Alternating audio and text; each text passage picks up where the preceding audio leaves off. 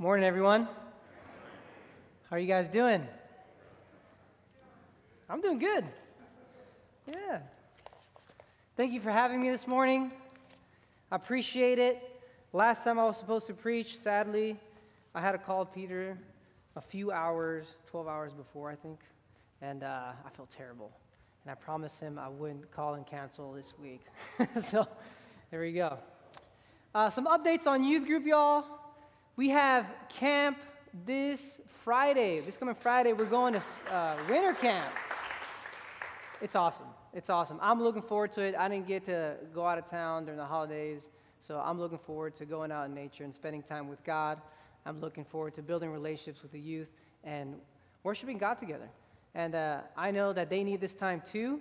It's always a good time for them to just leave the city for a bit, be out together.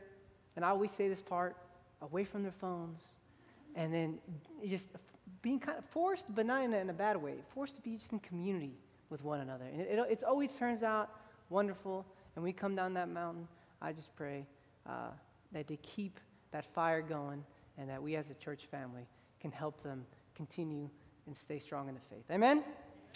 Some other things that I've been working on with the youth group that I've mentioned before are that on Tuesdays, Wednesdays, Thursdays, and Fridays, I go to the high schools to work with FCA Young Life. Tuesday I go to South. Wednesdays and Thursdays I go to West High School. And Redondo Union, I used to go on Fridays, but they're not letting volunteers come in for this month at least. We'll see what happens next month. But it's been good because I've gotten to speak to a lot of the kids, build relationships with them. We've seen some fruit. Some of them have come to our youth group. And some of them have come to our Sunday services, and it's been nice. It's been good because they get to hear the gospel, and the goal is, of course, to help them be disciples of Jesus Christ. So as we dig into that, I hope that there's a building of the faith, relationships, and them being part of a local church. With that said, let us pray. Lord Jesus Christ, thank you for this day. Thank you that we get to be here today, gathered to hear your word. Father, I pray that you may speak through me, that we may be doers of your word and hearers of your word, Lord Jesus Christ. May you guide our footsteps and answer any questions we may have about what you have to speak to us. In Jesus Christ's name, amen. Now, if I'm being honest, I had some trouble starting this sermon. I had some trouble finding an intro to this sermon, and on Fridays, I meet with Will Nichols. Me and him hang out on Fridays. And as we talk about different things, he brought me back to a memory, basically, that I had when I was a child and when I was in my teen years. Anybody here? We've all been on a road trip before? Yes? Yeah? We've had good times on road trips? Yes? Okay. So my family used to drive. I grew up in Texas. Some of you guys know this. I grew up in Houston, Texas, and we used to drive to Mexico constantly, several times a year, all the time, because my grandma was there, my cousins were there, my uncles were there. And this was a time before cell phones. This was a time before tablets. We did not have a TV in our vehicle. I was the most hyperactive kid you could imagine. I put my parents to the test. I don't know how they stood me at that time. They put up with me. So the drive was 5 hours to get to the border and then 8 hours to get from the border to the city my parents were. So it was 13 hours. I hated it. I hated it with a passion. I did not like being in that car. And this is kind of silly and embarrassing. So you know how kids ask, when are we going to get there? When are we going to get there? My thing was, how old are you? How old are you? Because I had energy and I just had to get it out. And I honestly don't know how they put up with me. The drive was terrible. But being there really shaped me as a kid. It really had foundational things that changed me and shaped me. I love being around my cousins. I love being around my uncles and my aunts and seeing how they live and being around my grandma and how she was a matriarch and everybody loved her and she was so awesome. And I loved being out with my family. It was just different because my parents, I also acted differently because they're on holidays, so I got to go out all the time and spend time with my cousins, and it was such a good time. But there was also something that was new to me in many ways. Because where I grew up in Texas, you don't really see a lot of the poverty. You don't really see it with your eyes. At least the city I grew up in, you don't see it in the streets. You don't see it there. But going to Mexico, and although it's rich in many ways, there is extreme poverty there. So I would go there as a kid, and my dad would give me money, and we'd go out with my cousins, we'd go downtown, we'd go different places, and we'd be hanging out with my cousins and eating food and all that. And then I'd see people who are older, my grandparents' age, and I would see people who can't walk, and I see people who can't see, and they're playing music, or they're trying to do something to survive. And that really hurt me. It hurt me a lot. Like, it affected me a lot as a kid, and I was like, I want to help them. I really want to help them. So out of the pesos that my family gave me, I would always pull some out and try to help these people, or if we had food, we'd give them food or whatever was there. And I felt good about it. But then there was this one moment, this other moment that is like sketched in my mind. It's there. One day we were driving again to San Luis Potosí, and we were in the middle of nowhere. All you see is mountains and a road. And all of a sudden, there's tons of people on the side of the road. Tons of people. And they look like they're not well off. They're people just, they don't have a lot of money.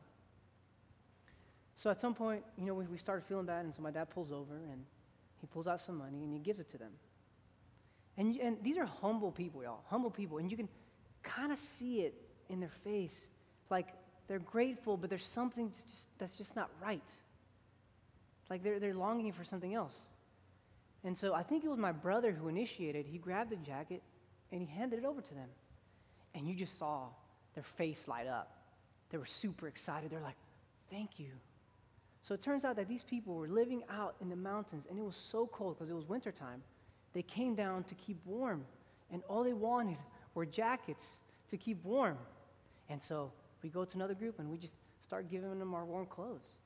And I remember this as a kid. I was like, wow, that feels good. That feels good to help people. It feels nice. And as a Christian, this is what God calls us to do, to help others. But at the same time, in my teen years, my preteen years, I realized there's something that I understood. The fundamental issue was not going to be solved. The fundamental problem of poverty, of people not having enough, was not going to be solved by me helping someone eat for a day or keep warm for years. Although it's really good. It's good that someone can eat another day. It's good that someone can survive another day. It's good that someone can keep warm for years. That's great.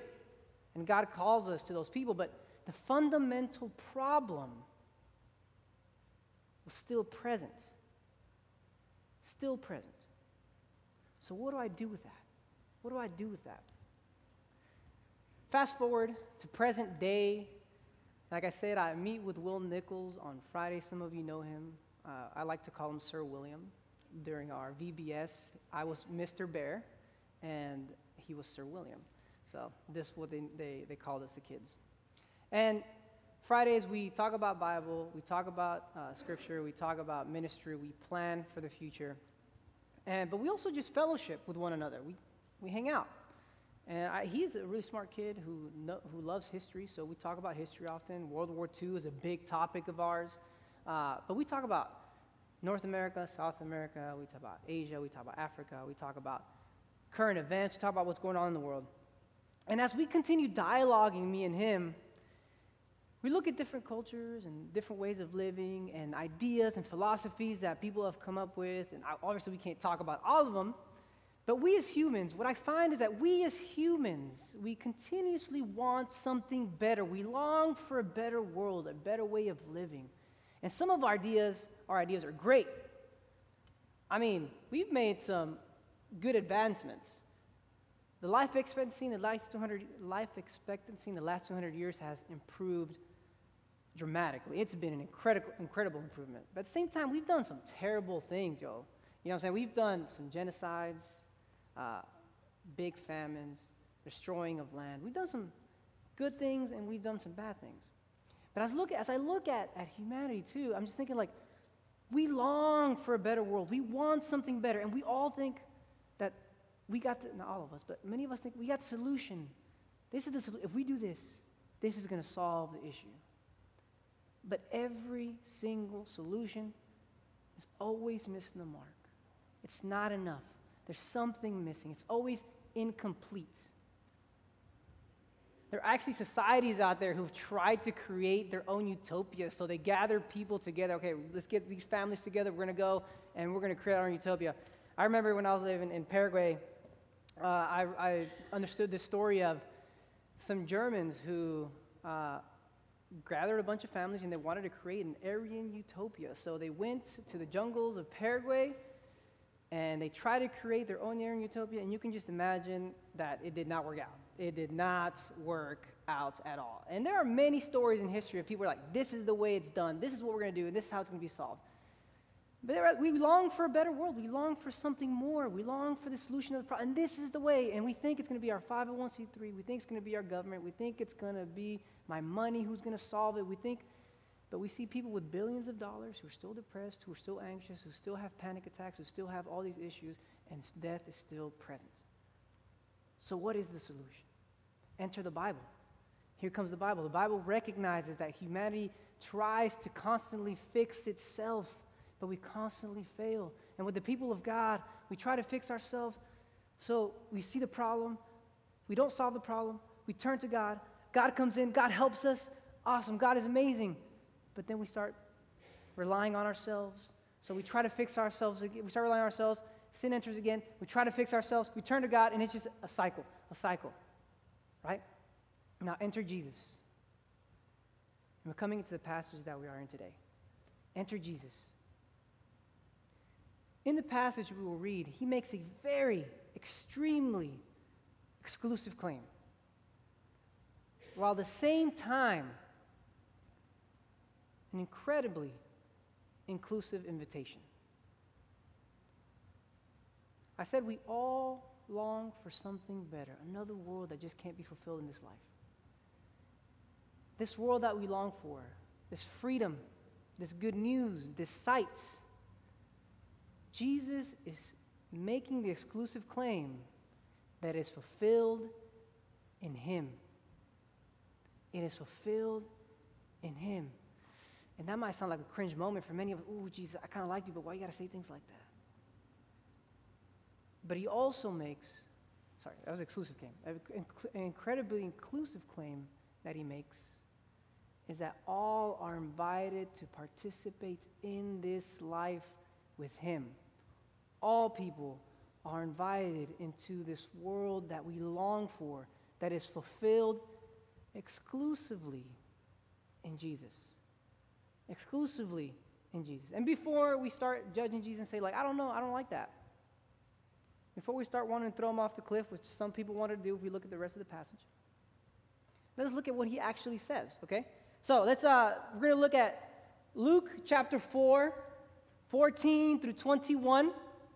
And a little bit of context of the passage. You got Luke who's writing, and he doesn't hold back. He talks about, this is who Jesus is. What do you think? Right? He's showing us who Jesus is. He's born of a virgin.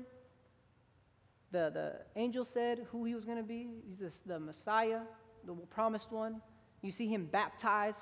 You see the Trinity there. You got the Father who says, this is my Son in whom I'm well pleased. You got the Holy Spirit who descends upon him. You got the Son who is Jesus. So you got Father, Son, and Holy Spirit, Trinity there.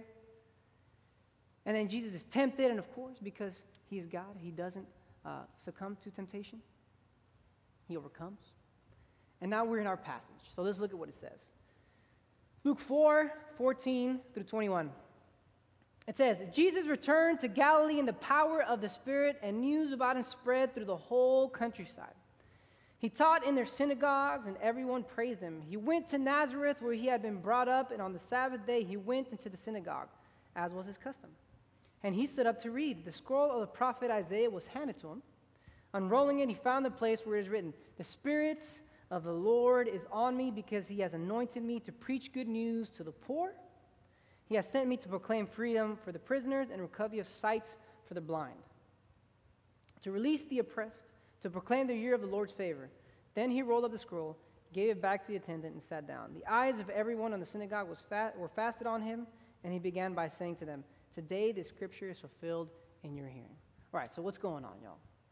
So Jesus, like I said, he had just been baptized. Now he's preaching the word. He's going around different communities, and then he comes back to where he's from.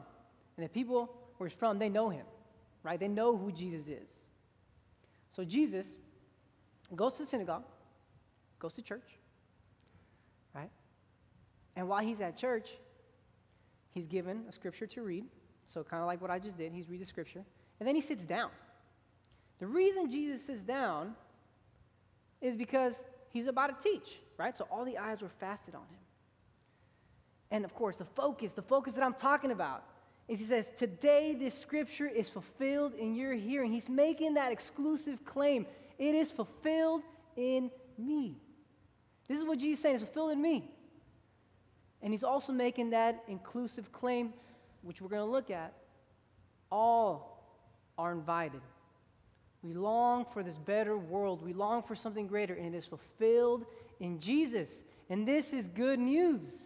It's fulfilled in Jesus, our Lord and our Savior. All right. It's not fulfilled in our 501c3. It's not fulfilled in my money. It's not fulfilled in government. It's fulfilled in Jesus. So what is this? What is this fulfilled? Okay, let's look at it. I'm going to start on verse 18, right? It says, the Spirit of the Lord is on me, because he has anointed me to preach good news to the poor. The Spirit of the Lord is on me. So he's recognizing that he is the Messiah. He is the one sent from God. It is fulfilled in him. The two words I want to focus on right here are poor and good news.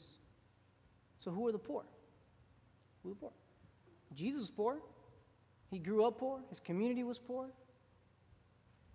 His family was poor. He was a carpenter. Disciples were poor. Jesus knew what these people were going through. He knew what it was like to be poor. Okay. So what does Jesus do with that? What is this good news that Jesus does? Does he just feed them? Is that what Jesus came to do? Well, he cares. He cares about the physical lives of the people because he does feed them. We see it in the feeding of the 5,000.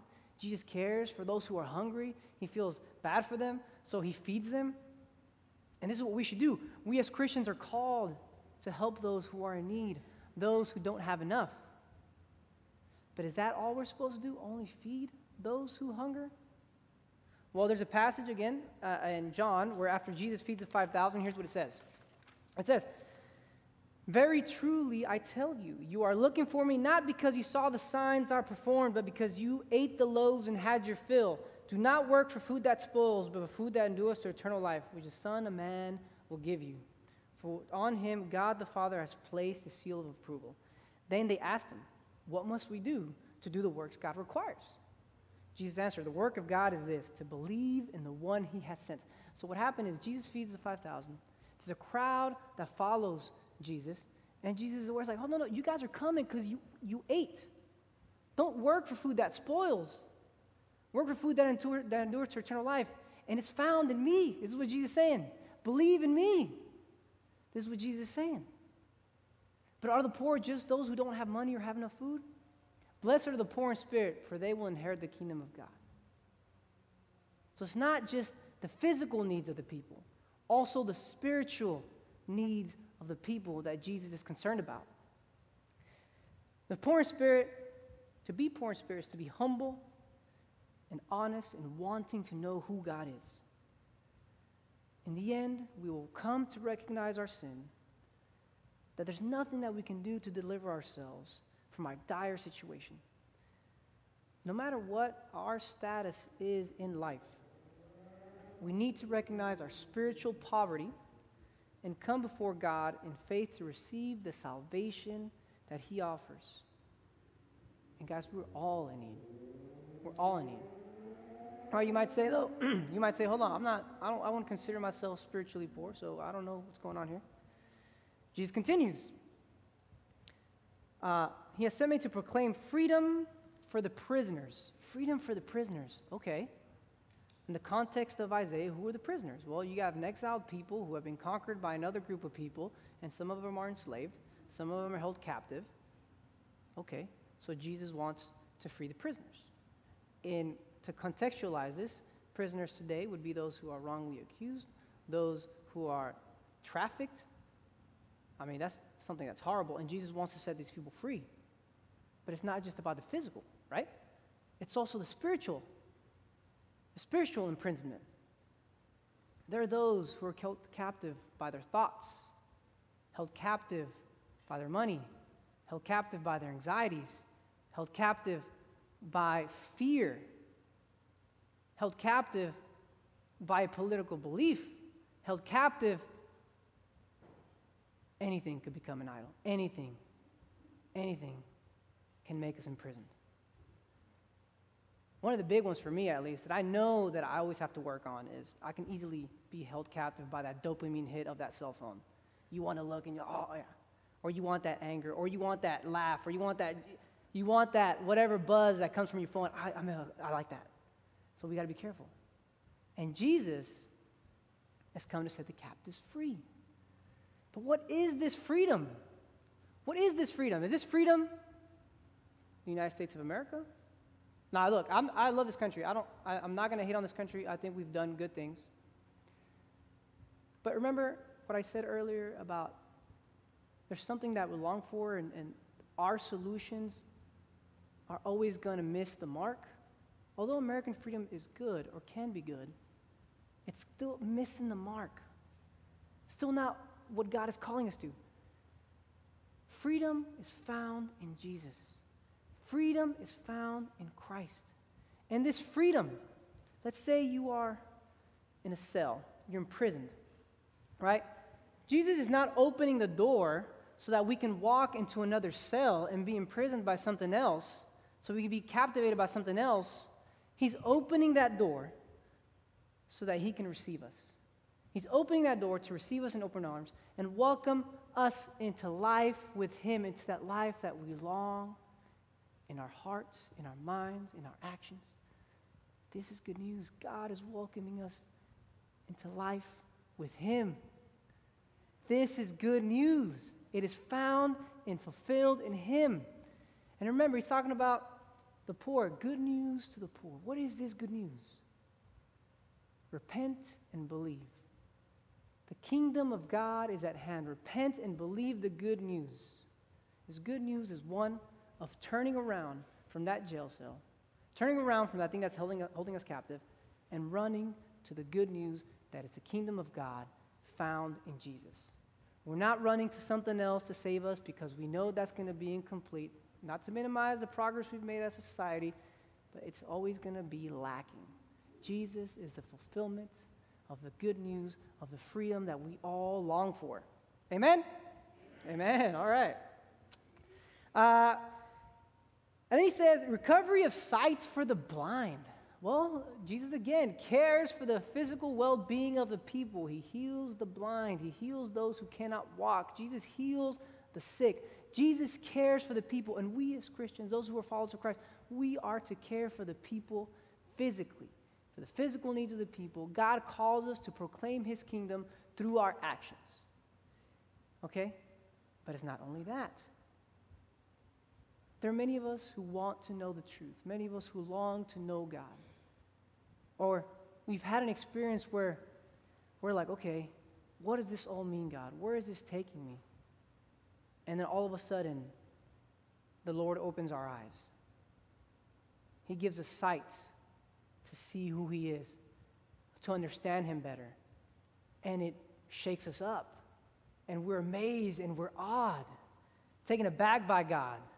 I remember I think I told this story, but that one time I was fasting and all of a sudden I understood God better. I understood what he did on the cross better. Of course, I can't fully understand it because it's beyond my comprehension in a sense, but I understood what it meant in a better sense, what he did on the cross for me. And it just made me fall in love with him more. And there are times that God opens our eyes and we're like, wow, God, you are really good. You helped me here. You showed me love. You gave me freedom from my captivity. You gave me eyes to see. I was spiritually poor or spiritually hungering for you. And you came to me. And you showed me a better way of life. Okay, so we got that. I got two more. And he says, to release the oppressed. So Jesus Christ came to release the oppressed. So who are the oppressed? Today we have many different definitions of who the oppressed are. If you go if I go to Bolivia, their definition of oppressed can be very different than, I don't know, somewhere in Canada, right?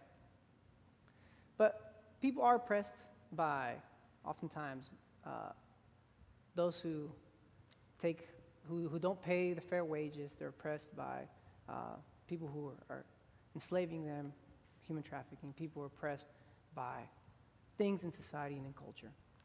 And when I was talking to Will, again, something that I really found interesting is, since we are all held captive in a way by certain things of the world, since we're all held captive, or we're held captive by our sin, these things weigh us down. You know what I'm saying? Our sins and our troubles of the world bring us down, and they just they physically weigh us down, they mentally wear us down, they spiritually wear us down, and they just keep bringing us down. And it don't feel good. And Jesus came to free us from that. On the cross, he took those sins upon himself. He took the burdens of humanity upon himself that we may have freedom. Those who are oppressed, those who are being taken down by the troubles of the world, those who are held captive by something, whether it's an idol or somebody who's bringing you down, who's hurting you, Jesus came to free us. And again, this is two very important things. The good news requires for us to turn away from whatever that thing is, turn away and go to him. To be free is not to open the gate and to go do whatever we want, because that's just going to lead us into another cell. It's to open the gate and go into the open and loving arms of Jesus, where he invites everyone to participate in his goodness and in his love, and praise God for what he has done and will continue to do. All right, I got one more. To proclaim the year of the Lord's favor. I like this one. The year of Jubilee. Anybody know what that is? The year of Jubilee? That you've heard before? Yeah? So I'm going to read something about the year of Jubilee. It isn't found in the Old Testament. The year of Jubilee involved a year of release from indebtedness and types of bondage, and all types of bondage. All prisoners and captives were set free, all slaves were released, all debts were forgiven, and all property was returned to its original owners. In addition, all labor was to cease for 1 year, and those bound by labor contracts were released from them. One of the benefits of Jubilee was that both the land and the people were able to rest. So this life, this world that we long for, that we want to go into, this rest that we want is completed and fulfilled in Christ. I don't want to be indebted. I don't want to have to owe bills to people. I don't want to be held captive by whatever my trouble is. I want to be free. And it is fulfilled in Jesus. We long for this freedom, and it's fulfilled in Jesus. Okay. These words that were spoken of 2,000 years ago are true then, and they are true today. There is an open hand where Jesus offers Jubilee, rest. And it's not just 1 year, but this is an eternal invitation to come into life with Jesus Christ, to live into the world that we long for as humanity. Jesus has an open hand invitation for us to live into his goodness. Let us take that invitation. Let us go into Jesus Christ. Let us live into what he has called us to. Let us make him the center of our lives. And as we do that, we live as Christ called us. We share the good news with the poor, spiritually and physically poor. Remembering that it is Jesus who's going to solve this. We help free the captives. We help those who are struggling see, and we help those who are physically ill or hurt. And then we rejoice in God because we are free. We are free. And we can see glimpses of this in this world. And we have seen glimpses of God's joy and goodness in this world. But the full fulfillment of it, the full completion of it, is not in the elect's life. So we hold hope in it today. So whatever it is that you are struggling with today, whatever it is that's holding you captive, turn to God. Let us all turn to God. Let us put him at the center of our life, and let us hold on to that hope, because that life that we long for, that we all long for, is going to come to completion in him. Amen? Okay, I'm going to pray for us, and then I think we have a message. Is that a song? Is that right? Okay, I'm going to pray. Lord Jesus Christ, thank you so much for your word. Thank you, God, that we get to hear that you remain true, that you are the fulfillment, that in you we find freedom, in you we find truth, in you there is the good news. So, Lord God, let us take that into our lives, share it with our brothers and our sisters, with our co-workers. Let us share it with one another, and let us live into what you have called us to, recognizing that you are Lord, and you invite us all to participate in life with you. In Jesus Christ's name.